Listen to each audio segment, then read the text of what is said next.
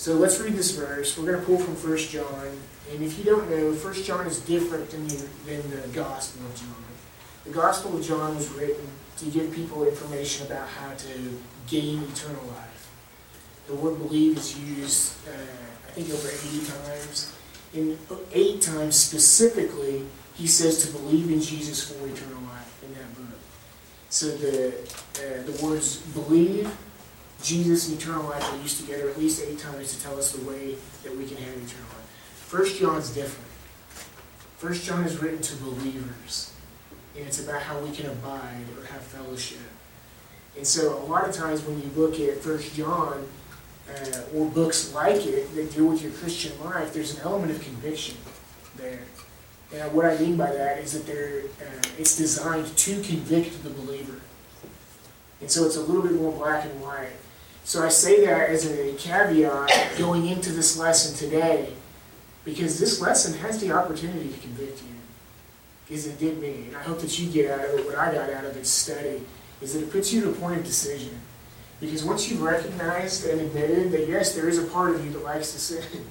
There's a part of you that pulls you to sin. We know that. We also know from Scripture that there's an entity who sets his will against God and against you.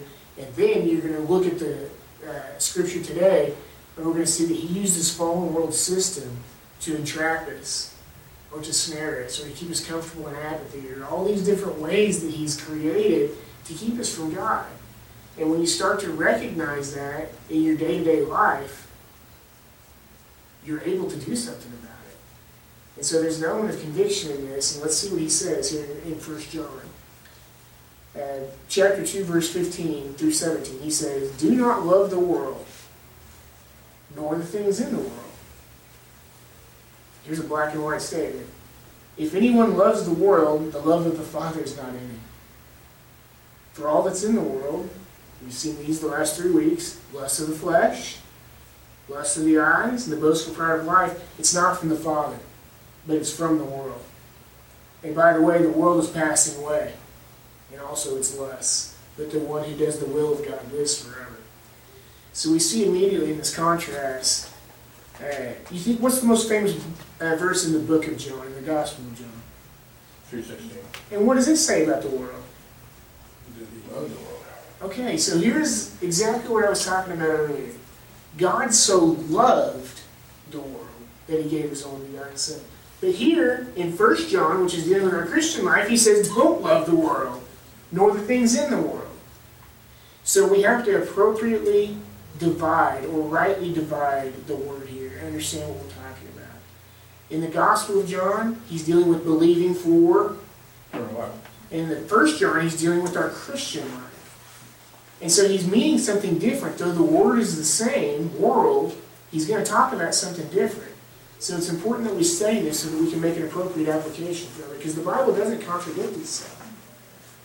So in this lesson, we're going to wrap up the spiritual warfare aspect of our identity. And we're going to study our third enemy, which is the world system. We look at the flesh. How did we define the flesh? You guys remember? When we talk about the flesh, it's the part of us that what? Natural to sin. Yeah, it's the natural pull to sin. It's the part of us that wants what we want regardless or without regard to what God wants for us. That is us. Every one of us has this part of us. And then what is Satan? The word Satan, you guys remember what his name means? It's adversary. Who does he oppose? God. He opposes God and he opposes us, believers. So look at this and think of it and conceptualize it this way. Here in 1 John, he's already given us the enemies. The flesh, which is the part of us to do sin, that to do apart from God. And then we've got Satan, who opposes God. And now we're going to talk about the world. The world system. How can that be our enemy? God so loved the world. Well, he says here, don't love the world, because if you do, the love of the Father is not in you. Would it be that in John he's talking about the creation? Nope. And that's a good point, a good thought, Russ, but we're going to talk about how that can't be true. Right. It's actually a good thought. So as we're going to see today, this concept of the world is used throughout Scripture, and it's never really explicitly defined in the way, but as you study these passages and you start to put them together, we're going to be able to rightly divide the word. So, and we're going to see that this is the system. It's not just a world, it's a system that Satan is over and controls. And one way to think about it in order to grasp the concept is to think of it as the sum of all of Satan's influence over time. It's the sum of all his work, everything that he's influenced over a specific period of time. And I mentioned earlier that he's like an architect that he's created, or maybe an artist. The world system is his masterpiece. He's worked to produce this mechanism that has influenced humanity, and he attempts to operate, number one, without God, because that's just like us. The flesh is the part of us that wants what we want without regard to him. So he has created this world system to operate without him, and number two, contrary to him. And it's called the world system. So let's look at these goals and review, and then we'll get into it. So we want to understand what the meaning of the world is as used by New Testament authors. Okay, and we've already talked about that a little bit. We want to see the relationship between the world and God. We've already started that conversation. 3, to recognize the implications of loving the things of the world. So do a little hypothesis in your mind. Do an educated guess. What do you think are the implications of loving the things of the world? Before we study. Going against God's will. I think that's pretty clear from the source verse that we looked at. Yeah, it's against God. And just going to distract you from what his purpose for you is. Bingo. For believers especially. He wants us to be distracted. He wants us to be comfortable in our apathy so that we don't serve. And the last goal is that we want to begin to develop an appropriate perspective for our lives in the world. Because as we're going to see, Jesus prays for his disciples in the book of John and says that even though we're not supposed to be of the world, we are supposed to be in the world. We're supposed to be lights to a crooked and perverse generation, as Paul says in Philippians. So quick review, and I know you know this, but I want to dig it into our heads so that we can walk away and teach it. But walking in the newness of life means that we stop letting sin reign in us based on the power that comes from our position in Christ. That was the first few lessons. That was Romans 6, 7, and 8. Utilizing the power that comes from our position can be difficult because we have an inherent mechanism working against us, the flesh. And we have an entity, Satan, that creates devices to appeal to our flesh. That's what we're going to talk about today. Our spirit, the part of us that is able to relate to God, and the Holy Spirit enables us to walk in Christ, but our flesh pulls us to sin, and that creates an internal tension and a dilemma. Satan's our adversary, we saw 2 weeks ago. He proactively appeals, and remember, that's proactive. He intentionally, on purpose, is before we can do anything, he's out to get us. He proactively appeals to our flesh through temptation. He hopes that we'll sin. He hopes that we'll stay in sin and forsake our fellowship with God. Okay, and then last week we saw that he uses the lust of our flesh. Remember when we talked about David and Adam and Eve and Jesus? He tries to appeal to the lust of our flesh, the lust of our eyes, and the pride of life, to get us to do things, want things, and be things that are apart from God. So that's just a quick 5-bullet synopsis of this semester. So I've entitled section 7.2, The Cosmos. The Cosmos. And I've asked the question, what is the world? What in the world is the world? So it can mean several things. I don't want to neglect this point of it because it's true that in Scripture it can mean several things. Okay? It can be used to describe, number one, the arranged or ordered system that sets itself apart from God's will, which we're going to see here in a minute. 2, in Acts, it's used to describe the entire physical universe. Same word, the cosmos, is used to describe the physical universe. And sometimes, like in John 3:16, it describes humanity, mankind or humankind, and the inhabitants of the earth. Jesus and the New Testament authors all tie the world in with a system that sets itself apart from God.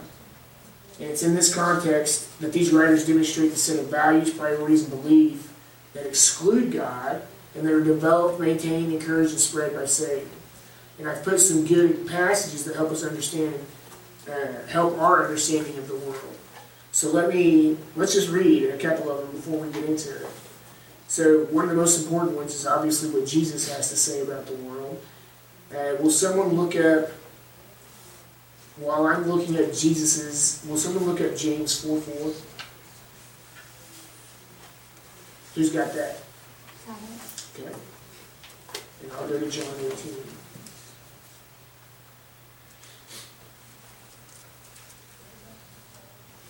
So I'm going to read John 18:36. Listen to what he says here. Jesus answered, and he's talking to Pilate here. He says, "My kingdom is not of this world. If my kingdom were of this world, my servants would be fighting, so that I would not be handed over to the Jews. But as it is, my kingdom is not of this realm," which is an interesting word that he uses. The word realm literally means this side of things, which is interesting that Jesus tells Pilate, it says, "My kingdom is not on this side of things," which can have a lot of different implications. What does James 4:4 say? You adulterous people, do you know that friendship with the world is hostility toward God? So whoever wants to be the friend of the world becomes the enemy of God. Thank you. We're going to study that entire passage in James here in a little bit in our lesson. But as we see here, friendship with the world is what to God? It's hostility towards God. That's opposition, just like we saw last week with Jesus and Peter. So what does the Greek word mean? The Greek word here used for the world is the word cosmos. Can anybody think of a word that we have in English that uses the root word cosmos? Cosmology. Okay. What is cosmetology? That's good. What is cosmetology? I think it's always beautifying of your features. Yeah. It has the idea of arranging, or ordering and arranging something. So cosmetology, that's exactly right. It's like when a woman says, "I'm going to go get my face on." I'm going to go put my makeup on, get everything put together. It's the exact same meaning. It's this ordered or arranged system that is created. And that's it. It's used 185 times in the New Testament, 105 of which are in John's writings. And in these instances, it has the idea of an ordered and or arranged system that sets itself apart from God's will.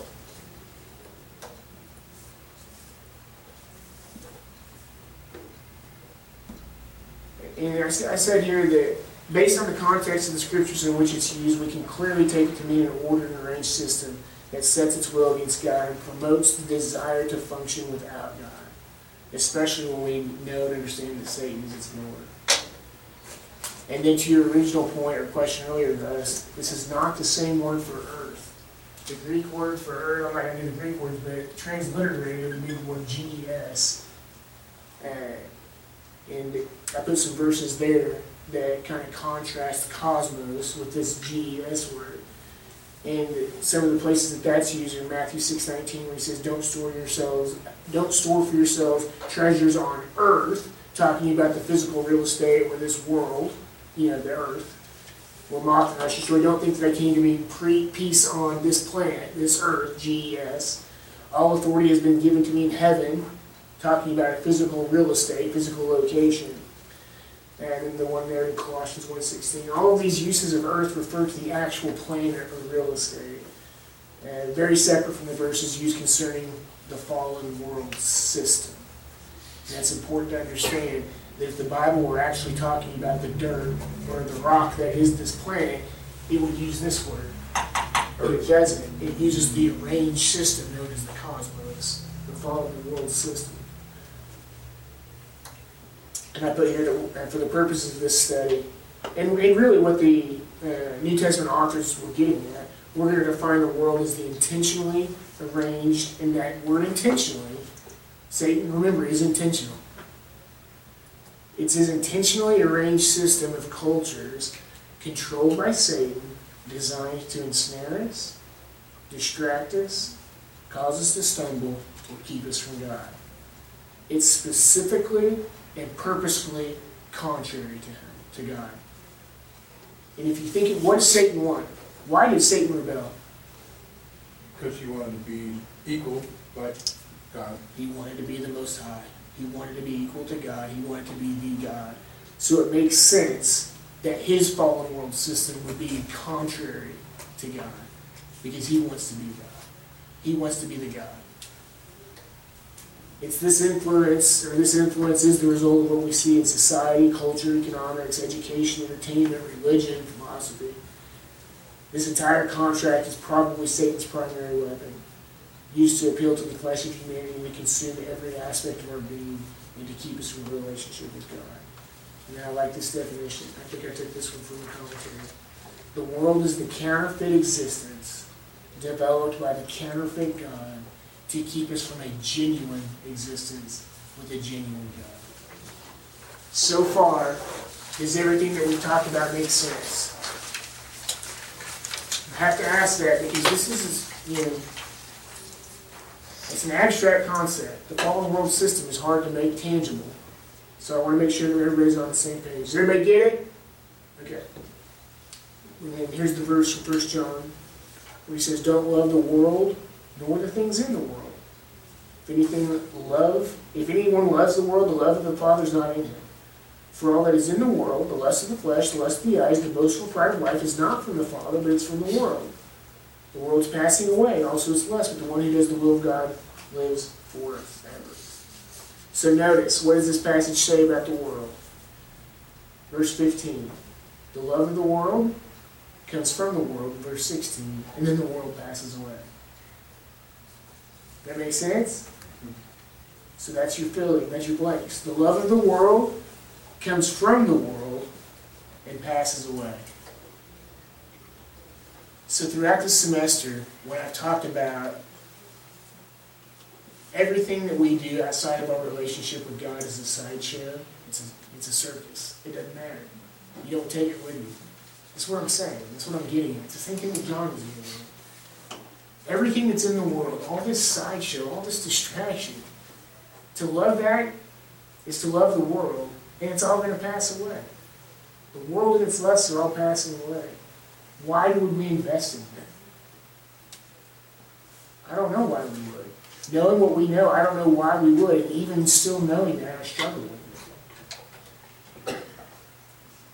That's because Satan's good at what he does.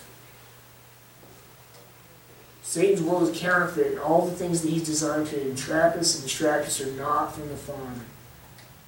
They may seem harmless or even good or fulfilling in the moment. They don't appear as bad on the surface, and sometimes they can even create senses of happiness or contentment, but this contentment is temporary and ultimately unfulfilling.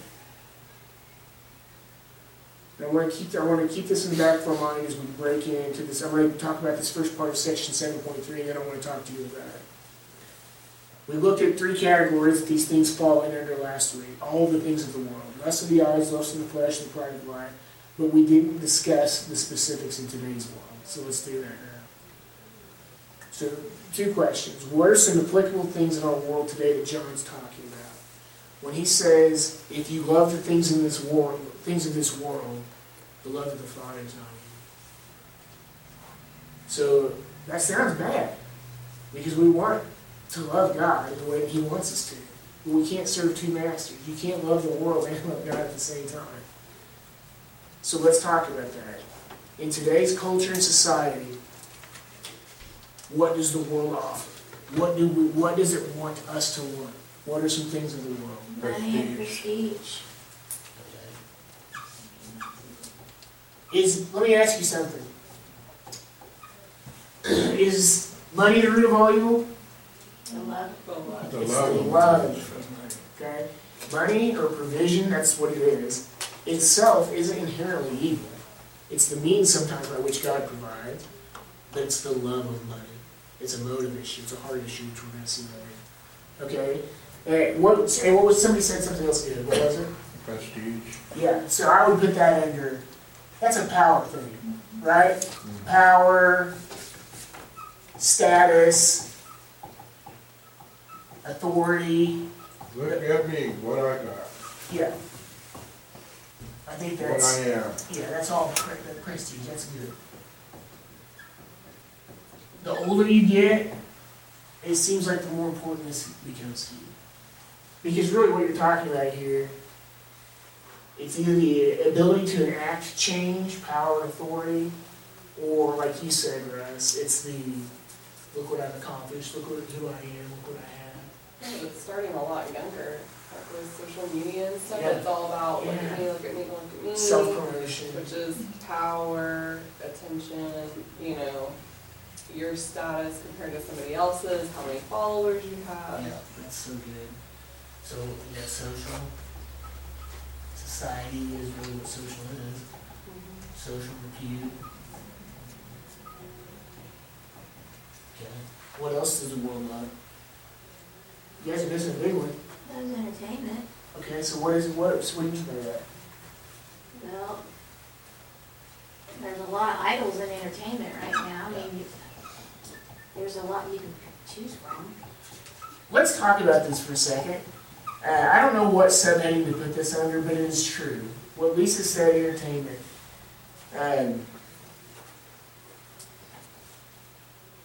It's true that people can take entertainment too far. Yeah? We all agree with that? So when you say entertainment, are you talking about like celebrity type of stuff? Or are you talking about the type, leisurely type of things, how we spend our spare time? Both, really. Okay. It's both. And I mean, you can overdo it in both categories. I mean, Those things aren't inherently sinful, but what you do with them can Right. become sinful. how many of you can quote more movie quotes than scripture? How many of you know more musical lyrics than you know songs? Yeah. Or facts about movie stars. I mean, Yeah. So like you think about Comic-Con, you think about Star Wars, Anything and Star that's on Trek, and, stage, yeah. yeah. So, sports. Should we leave that one out? you can't. you can't. Yeah, I could have done a list of the Heisman Trophy winners before I could have listed books of the New Testament. That's true. These are all things that we idolize. These are stuff that the world system values. Because if I can pour myself into this, Oh, it's a great distraction too. it's a great distraction. There's no greater distraction. Here's one, maybe a little bit more greater, but maybe not. What about hobbies? Mm-hmm. I crashed me $1,000 airplane last weekend, brand new. I got pissed. I should not have got pissed. I was throwing things and everything, bad battery, and it just nosedived in the ground, cost me $1,000. There's nothing inherently wrong with having a hobby. No, but how you treat it.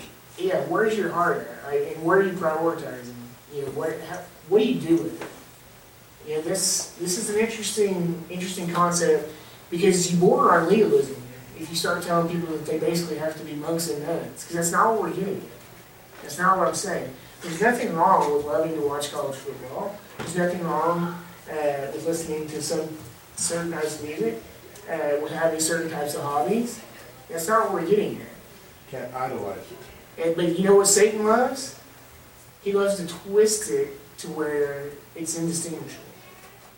Where do you draw the line in between right and wrong? And as soon as those waters start to get muddy or murky, the more difficult it is for a person to distinguish what's right from wrong. Or what's maybe not right from wrong, but appropriate from inappropriate. Okay, what else? And it's something that ties in especially to all three of these, by the way. Video games, a lot of people play video. Oh man, yeah. I was trying not to talk about that one, Scott. Signs of conviction over there. Yeah, that was tough.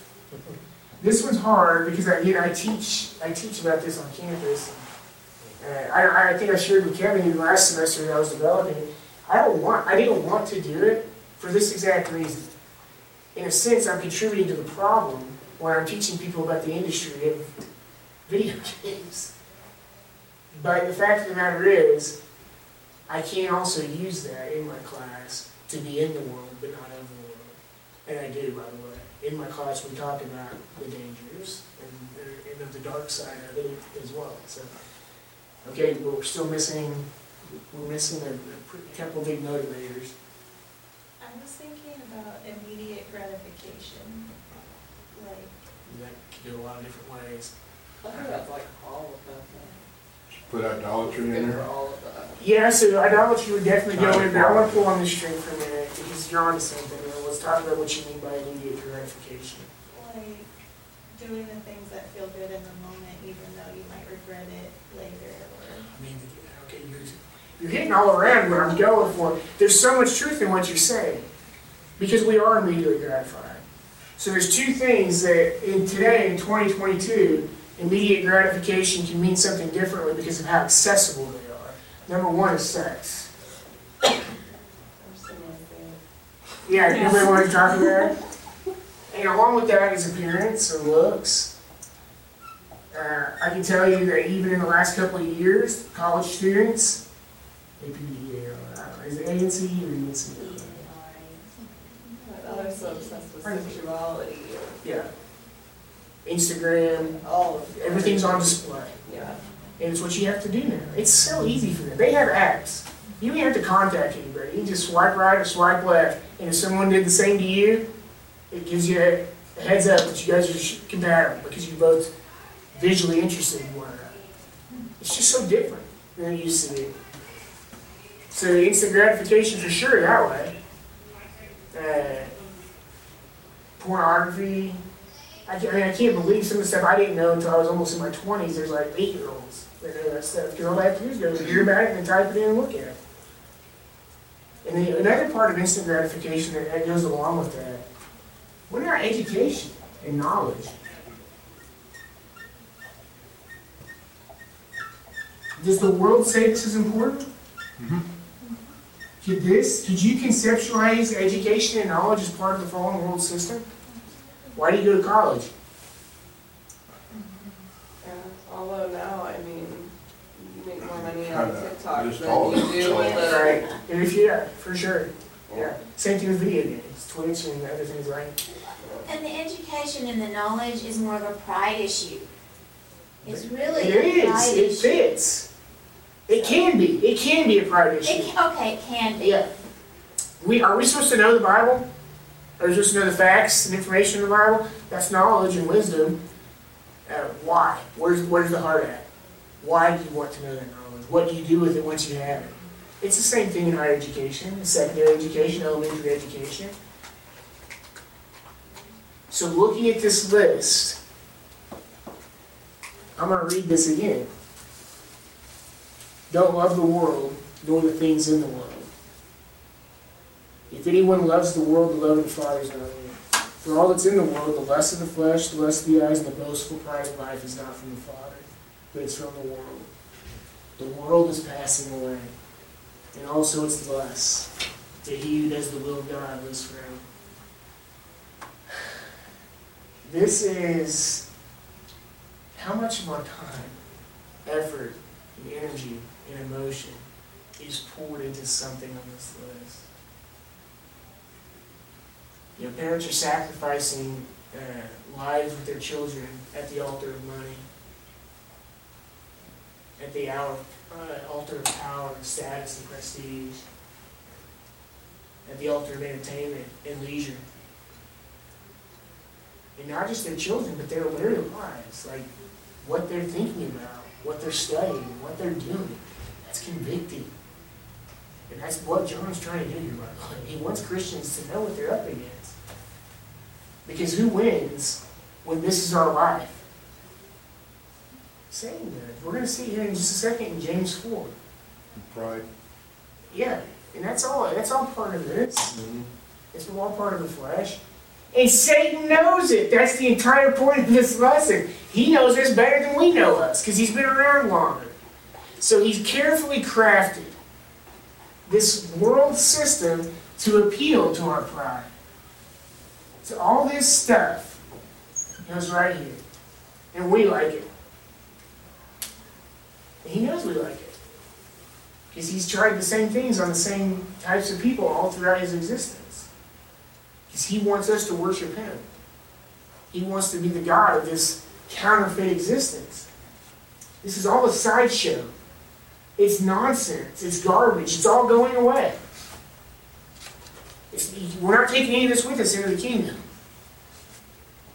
When we stand before Jesus, He's going to care how many levels of Mario we beat, or how many song lyrics we know, or how many college football head coaches we can say, or how many likes we got on our inappropriate Instagram picture. You're not going to care about the degrees you have. But yet this is where we pour our time, our effort, our energy, our emotion, our money, all that stuff goes into this fallen system. And he said, look, this is all passing away. The love of the world comes from the world. It's what's that in Excel? When it's a circular reference. The love of the world comes from the world, and it's going to pass away. So I asked the question here, what's the problem with loving these things? Well, the problem is you can't love God and the things of the world at the same time. You can't, because they're in opposition to one another. You can't love God and the things of the world at the same time. If you love the things of the world, you are loving the world, not the things of God. And so 2 difficult questions to think about as you become more and more conformed to the image of Christ and mature as a Christian is, when does your like or enjoyment of something become love of something, or idolatry? It's not a sin to like sex. I like sex, but I'm married and I use it appropriately. I like sports, music, and movies. I like video games. When does that turn into love? When you idolize. Yeah, when you idolize it. When does it become idolization? Paige said when you put it above other things that you could or should be doing. When you're putting it above God and others. Because remember, that's the number 1 and number 2 greatest commandments. To love God, to love others. When these things stand in the way of your love for God and your love for others, you're doing it wrong. It's pretty simple. So you're going to love the world, you're going to love God and love others. And so that means something different for every individual. Because I'm not going to love the same things Chelsea loves with the same passion that she loves. And she's not going to love the stuff I love with the same passion that I love it. Some people aren't going to be tempted by some of the stuff on this list. So the world, though, is all-encompassing. It doesn't have to. It's going to appeal to something for somebody. There's plenty of things. It's an equal opportunity offender. And here's the second question. How do you know if you're putting something over your love of God or over your relationship with God? That's really asking, how can you be convicted? At what point are you convicted? And that's a question that you have to answer for yourself. Or something that you pray about and you consider. And I wrote here, here's a perfect passage on what we've seen today and during the first 5 weeks of the semester. It's part of what Paige read earlier. Listen to what James says here. Look how he starts out this in chapter 4, verse 1. He says, what's the source of quarrels and conflicts among you? He said, where does it begin? Doesn't it begin with your pleasures that wage war in your members? He's talking about your flesh. You lust and you don't have, so you commit murder. You're envious and you can't obtain, so you fight and quarrel. He just simply says, by the way, you don't have because you don't ask. And even if you ask, you're not getting it because you don't ask with the right motives. So that you may spend it on your pleasures. You adulteresses. Do you not know that friendship with the world is hostility towards God? Therefore, whoever wishes to be a friend of the world makes himself an enemy of God. Why then? We talked about last week when Jesus said to Peter, get behind me, Satan. Why? Why did he say that? Because he was going contrary to God's will. Because he was going contrary to what God wanted. Isn't that the exact same thing that James is saying here? What's an adulteress? Somebody who goes opposite of the intention. You adulteresses, don't you know that friendship with the world is hostility towards God? Whoever wishes to be a friend of the world makes himself an enemy of God. Or do you think that Scripture speaks for no reason? He jealously desires the Spirit which he has made to dwell in us. But he gives a greater grace. Therefore it says, God is opposed to the proud, but he gives grace to the humble. This is a theme all throughout Scripture, by the way. You want direct life application? Underline this verse.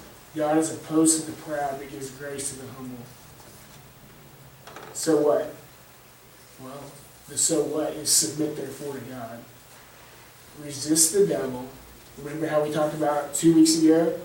Make a strong stance, stand firm, and be alert so that you can resist and he'll flee. James says the same thing Paul said. Resist the devil and he'll flee from you.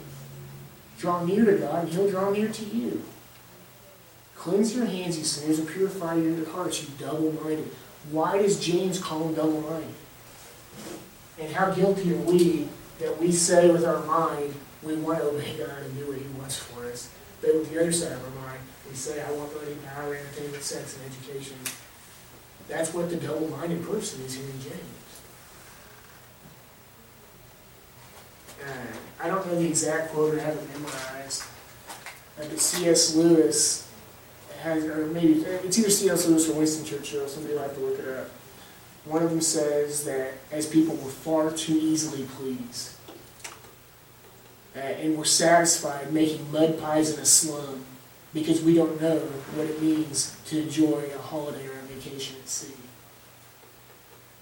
The life that God wants us to live, the life that is best for us, is saturated with him and his word, resisting Satan and drawing close to God. But we are so satisfied with the mud pies, and Satan knows it.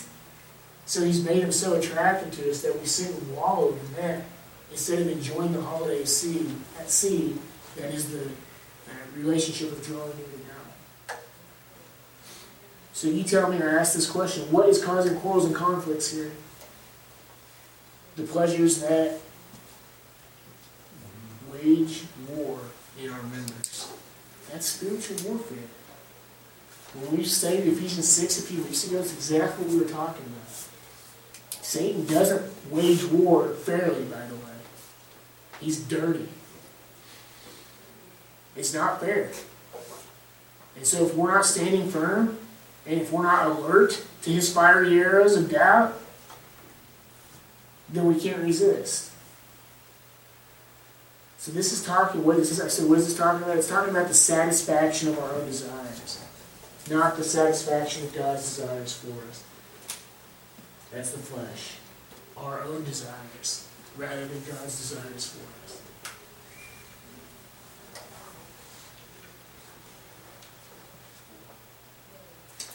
We've already answered it, but I said, why does James call these brethren adulteresses? Because we can't love God and the things of the world at the same time.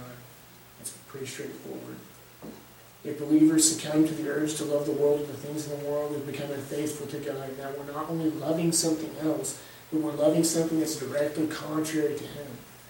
In fact, we make ourselves opposite. We put ourselves opposite of him. And I ask the question, isn't that what is meant by being an enemy of God? Number 2, these things are temporary. And that's important to remember. These things are temporary. It's a sideshow. It's a distraction. And we have to think about all of this stuff as such. This is all a sideshow. Yeah, our emotions and our life and our livelihoods, so much of it is trapped up in them. It doesn't matter. They pass away. And Satan wants us to keep us from thinking about the eternal. When I'm engaged in whatever mission or whatever goals or objectives my video game is setting out for me, I'm not thinking about the eternal. And by doing so, I shift my perspective from that of God's will to one of this world under the sun, as Solomon says in Ecclesiastes. So some of you may know, some of you may not.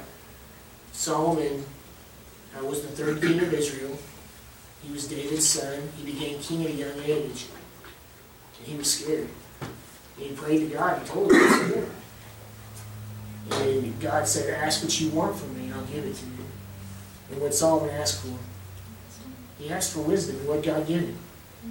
Everything. Wisdom and He said, I'm not only going to give you wisdom, but because you didn't ask for money, because you didn't ask for the lives of your enemies, because you didn't ask for all this other stuff, I'm going to give it all to you. Solomon is one of the most unique case studies in Scripture because of this. Think about having wisdom from God. You have to say that he's the smartest man that ever lived other than Jesus. His experience was different than that of any other humans. And if you read Ecclesiastes and Proverbs and Song of Solomon, you see how weird and different his life was. At some point it says that he had people just bringing him tribute for no reason. People were literally just bringing him billions of dollars. At one point it says that he was getting 666 talents of gold per year. That's somewhere between, translated into the 2016, I did the calculation, 2016, that was somewhere between $832 million and $1 billion. That's just in tribute. It doesn't include what he was actually doing. It didn't include anything that he got from his possession. Just think about that. He had more money, he had more possessions than anything you could possibly imagine. And he experimented with it. Let's see what he says here, and then let's see what the bottom line is, because remember, the point is these things are temporary.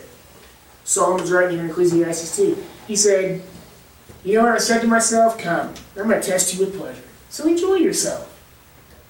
So Solomon's thinking, I've got all this stuff, I might as well enjoy pleasures and see what comes from it. And behold, it too was futility. I said of laughter, it's madness, and of pleasure, what does it accomplish?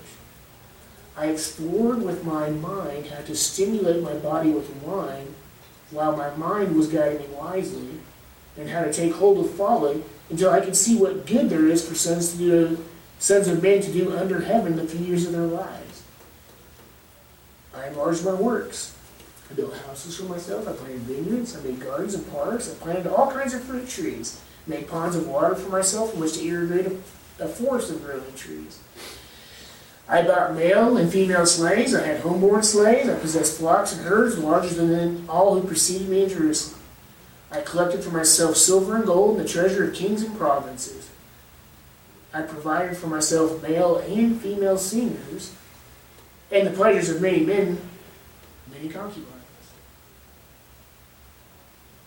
Then I became great, and I increased more than all who preceded me in Jerusalem. My wisdom also stood by me. All that my eyes desired, I did not refuse them.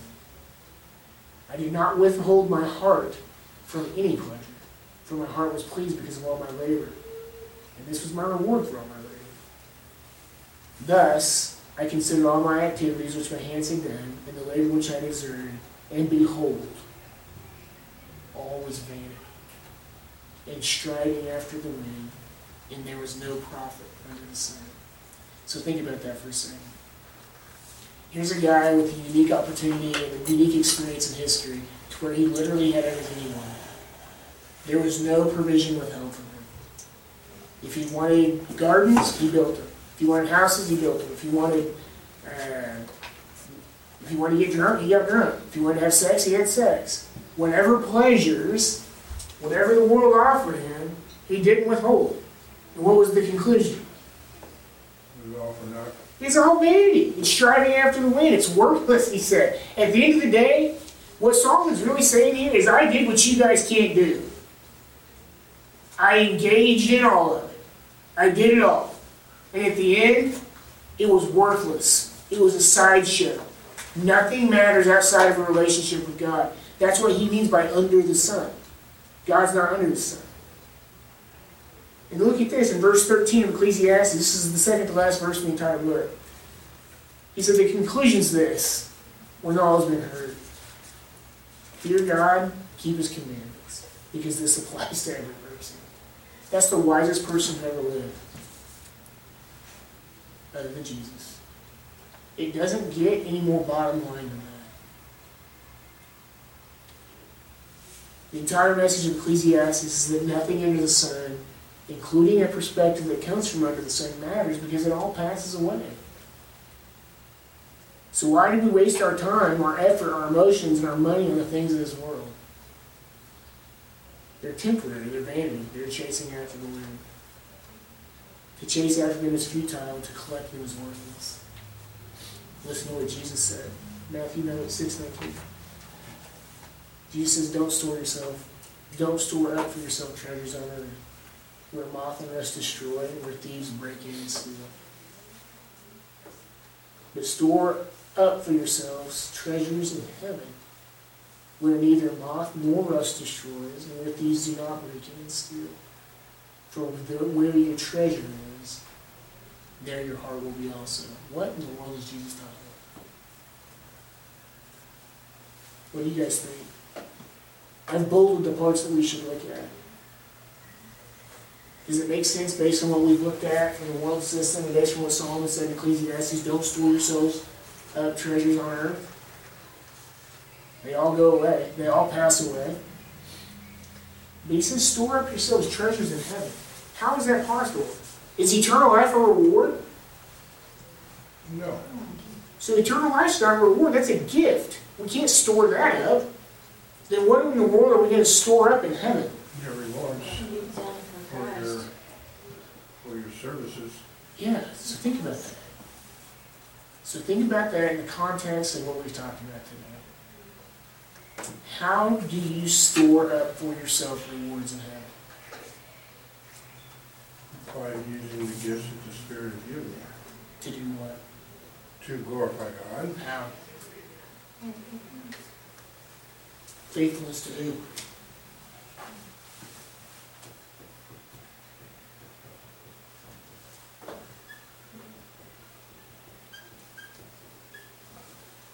Jesus. To others. If you ever stop, they say that, just say Jesus and it's right. Through others. If you love the world, who are you not loving? God. God and others. Someday, in 2 Corinthians 5 says that we will all stand before the judgment seat of Christ, so that each one may be recompensed or given back for the deeds that he's done in this body, whether those deeds are good or worthless. Someday, not dealing with our eternal life, every person in this room will stand before Jesus. And we're going to give an account of ourselves for him, not to decide whether or not we go to heaven. That comes by faith. That he wants to reward us. He says to recompense, to give back. He wants to give back to us based on what Paige said, our faithfulness to serve. This is self-serving. Remember? The flesh is self-serving. It's the part of us that wants what we want. Jesus, James, Paul, Peter urge us to set this sideshow aside. Solomon says it's a vanity. You can't take it with you. In 1 John he says, this is all passing away. So Jesus says, store for yourselves up treasures in heaven. You do that by serving God. I said vis-a-vis others. Really, it's you serve others vis-a-vis God. So think about that. How can you use your gifts, talents, and abilities to faithfully serve God? Because that's how you store up rewards for yourself in heaven. And verse 21 deals with your motives. For where your treasure is, there your heart will be also. We talked about this in our group on Sunday. Are rewards an inappropriate motivation? No. They're not. Paul says to run the race that you win the prize. He says everyone competes in the game. Run in such a way that you may win. That's okay. It's okay to search. It's okay to work for the reward. But really, the reward is in serving God. Because that involves and includes enjoying and participating in the life that He set for us to enjoy. That's rewarding. That's the quality of life that He wants us to have right now. So He gives us, He changes us from the inside out. He makes us spiritually alive. He gives us spiritual gifts. He does all the work even in that. All we have to do is put that stuff into practice to serve Him with our gifts, talents, and abilities. And if we do that, based on everything that he's done for us, someday we're going to stand before him, he's going to reward us in the kingdom. That's pretty cool. Number 3, we are to be in the world, but not of the world. We're to be in the world, but not of the world. I asked the question, at what point does the distraction create separation? Or at what point does the distraction become sin? And you guys have done a good job of answering that so far. I think it stands. But remember, this is how Satan wins. Immersed in the world starts with just dipping your toe in, just putting in, saying, I'm just going to do this for a while. It's not sinful. I'm not going to let it become sinful. And then all of a sudden, it starts to feel pretty good. And you start to get distracted. That's how Satan wins. Never forget that these things of the world are a result of Satan's scheme and part of his plan, not God's. I think spiritual maturity and wisdom helps guide you to be in the world, not of the world. The more and more you become conformed to Christ's image, I think the better you are in terms of your desire to even be a part of any of these things. But we're supposed to be in the world. We're just not supposed to be of the world. Listen to Jesus' prayer for his disciples here in John. What verse do I start you guys with? 13? Okay. Mine goes back to 6, but we'll do 13. So it's Jesus praying over his disciples, and he's kept praying to God, his Father. And he says, but now I come to you, these things I speak in the world, so that they, meaning his disciples, may have my joy made full of themselves. I have given them your word, and the world has hated them, because they're not of the world, even as I am not of the world. He says, I don't ask you to take them out of the world, but to keep them from the evil one. Even as his disciples, Jesus says, you're not supposed to come out of the world. You're supposed to be in it because I need you. I need you as salt and light. And so he prays to God. He says, God, I ask you, don't take him out of the world. Just keep him from the evil one. He doesn't say, keep the evil one from them. Yeah, He says, that's a good point. Keep them from the evil one. Yeah, it's good. He says, I don't ask you to take them out, keep them from the evil one. They're not of this world. It's listening. Even as I'm not of the world. And here's a famous verse. Sanctify them in the truth. Your word is the truth. As you sent me into the world, I also have sent them into the world. For their sakes I sanctify myself, that they themselves may also be sanctified in truth. Verse 20. Now he changes it to us. I do not ask on behalf of these alone, but for those who also believe in me through their word, that they may all be one, even as you, Father, are in me and I in you, that they also be in us, so that the world may believe that you sent me. Okay. You guys remember lesson 1 we talked about being in Christ, about our position? Look what Jesus says again in verse 20. Because this is talking about us. He's not talking about just his disciples now. He's praying for us. I don't ask on behalf of these alone, but those who believe in me through their word, that they all may be one, even as you, Father, are in me and I in you, that they may also be in us, so that the world may believe that you sent me. There's a lot to say in this passage. It's a big passage, and it applies to several theological areas, but we're going to focus on the world aspect of it. We see from this passage that we are not of this world, but have been sent into the world. Does anybody remember the Great Commission? What's the command? We're supposed to make disciples of who? All the nations. Baptizing in the name of the Father, the Son, and the Holy Spirit, teaching them to observe all that I commanded you. We've been sent into the world. Just as Jesus was sending his disciples into the world, we are sent into the world. As believers seeking to walk in the newness of life, we are to maintain our union or our fellowship in Christ. Why? We see in verse 21, so that the world may believe. Do you guys have that blank? I take it out. Okay. So that the world may believe. He said, I don't ask for these alone, but for those who are in me through their word, they may all be one, as just as you, Father, and I are in me, and I in you, so that they may believe in us, so that the world may believe that you sent me. Okay? And then look what he says in Philippians 2, one of my favorite verses. God's talking, or excuse me, Paul's talking here, and really this applies to all believers. He's talking about being above reproach, which means be blameless.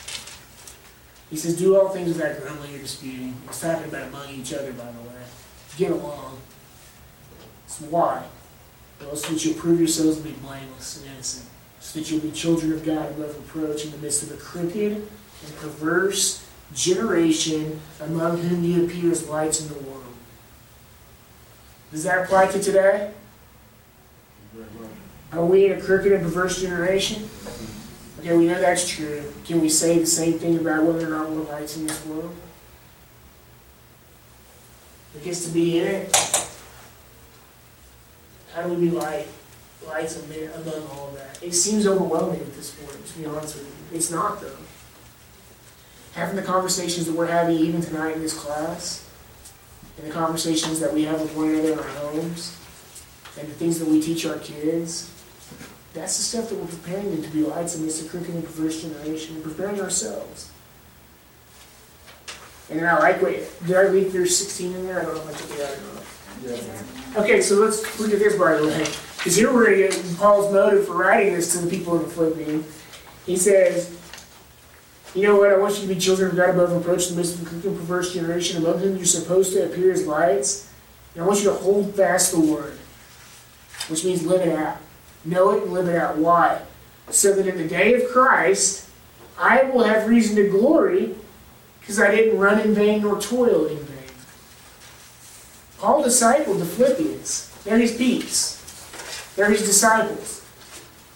And Paul says, look, if you guys live it out, and you're holding fast the word, and you're being a light to a crooked and perverse generation, then you're going to impact it. And if you impact them, then when I stand at the judgment seat of Christ, in the day of Christ, I'll have reason to glory. And I'll know that I didn't run in vain or toil in vain. I'm basically saying, I'm going to get rewards for discipling you, and you guys going out and being lights to a crooked and perverse generation. So then again, we see Paul asking basically for the reward. He's motivated by it. That's okay. Okay, so we've seen that all that is in the world pulls us to love it. But we cannot love the world and God at the same time. They are inherent opposites. Because Satan controls this, and he designed it in such a way to where he's the God of it. So we can't love God and the world at the same time. The things of the world are temporary, and they distract us from maintaining eternal perspective. Satan uses our eyes, he uses the lust of our flesh to keep us thinking about ourselves and to keep us from thinking about things that truly matter. And again, I want to resist making this sound legalistic. It is somewhat black and white, but remember what Paul says in Galatians 5:13. He says you're called to freedom. You're called to freedom, right? Just don't let your freedom turn into an opportunity through the flesh, but through love, serve one another. So in a sense, you have freedom. Just use it for good. You have freedom to serve. 3, we're to be in the world, but not of the world. We have 2 competing desires that demand our love. The greatest commandment is to love God. Second's like it, to love others. But the world demands that you love it too. I think COVID was a pretty great epitomization of the world making people bow to its demands. And I don't want to get super political or conspiracy theorist. I want to resist that because I believe that COVID was harmful and I believe that it killed people and all that stuff. But even in that, we saw the world system bow to its demands. And we saw the church, I think, hurt from it. Because like in Hebrews it says, don't forsake the assembling of yourselves together as the habit of some. But encourage one another all the more you see the day drawing near. We couldn't do that. Satan was winning in that way. And he disguised his traps of the world in such a way that they pull at our emotions, or they pull in ways that make the traps look harmless, or maybe even good. Because it was. I mean, let's think about it. It was good to keep people from dying. That's good. But it also is bad to keep believers from congregating. Because we need each other to encourage one another, to hold one another accountable. So, quick summary. The world, in the context of the fallen world system, is the counterfeit existence developed by the counterfeit God to keep us from a genuine existence with the genuine God. I don't know what we'll get to in application. 2, you can't love God and the things of the world at the same time. You can't. They're inherently opposite to one another because one is controlled by the God and one is controlled by a false God. The things of the world are temporary and they distract us from the appropriate or right perspective. That's something to think about. Remember, it's all a sideshow. We cannot store up eternal rewards with anything done by worldly motivation. Check your motives, know why you're doing what you're doing. 5, we're to be in the world but not of the world, so that we can be lights to the world and that they might believe. And at the end of our lives, we will have run the race for a purpose, as Paul said. He says, so that I'll have reason to glory. Think about that. In the day of Christ, will you have reason to glory? Did you train up your children in the way that they should go? Did you prepare them to be lights to crooked and perverse generation? Are you an example to people? Do you disciple people? And will you have reason to glory? Will your motives be right in that day? It's something to think about, and it's okay to be motivated by it. 1 is the first application. Keep an eternal perspective with the time that you have on earth. Like Solomon, the wisest man who ever lived. He said, don't have a perspective of one that's under the sun, because it's all worthless, it's futile. Everything outside of your relationship with God is a sideshow designed to distract you and save you. Make it count for Christ by storing up heavenly treasures, not worldly treasures. We do that by loving God and loving others, serving God and serving God. 2, this one's convicting for me. I don't even like to read it. Consider your attachments. Know what you're physically, emotionally, or spiritually tied to. Something, just a quick minute, we forgot to put something. Can you guys think of something that you are spiritually, physically, or emotionally tied to that you can idolize? That you what? Can idolize? Your spouse, family. Relationship with the Lord. Man. It's hard, but when you see Jesus say, he who loves son or daughter more than me isn't worthy of me. He who loves father or mother more than me isn't worthy of me. That's a priority thing. So often, the part of our flesh, the part of our pride that gets comfort, that gets satisfaction, that gets joy, that gets all these emotional feels from our relationships can stand in our way of our relationship with God. So know what you're physically, emotionally, and spiritually tied to. Okay? It can be any of these things. It can be your people, sex, it can be entertainment, anything leisurely that distracts, power, status, money, education, knowledge. Here's 3. Just like Jesus prayed for his disciples, know that the world's going to hate you. When you're taking an appropriate stance, you should expect opposition, and you should expect persecution. Be bold in the face of temptation. Be bold in the face of peer pressure, in the flow of our culture, because it's passing away. That's something to take comfort in. We know how this thing ends. We know who wins in the end.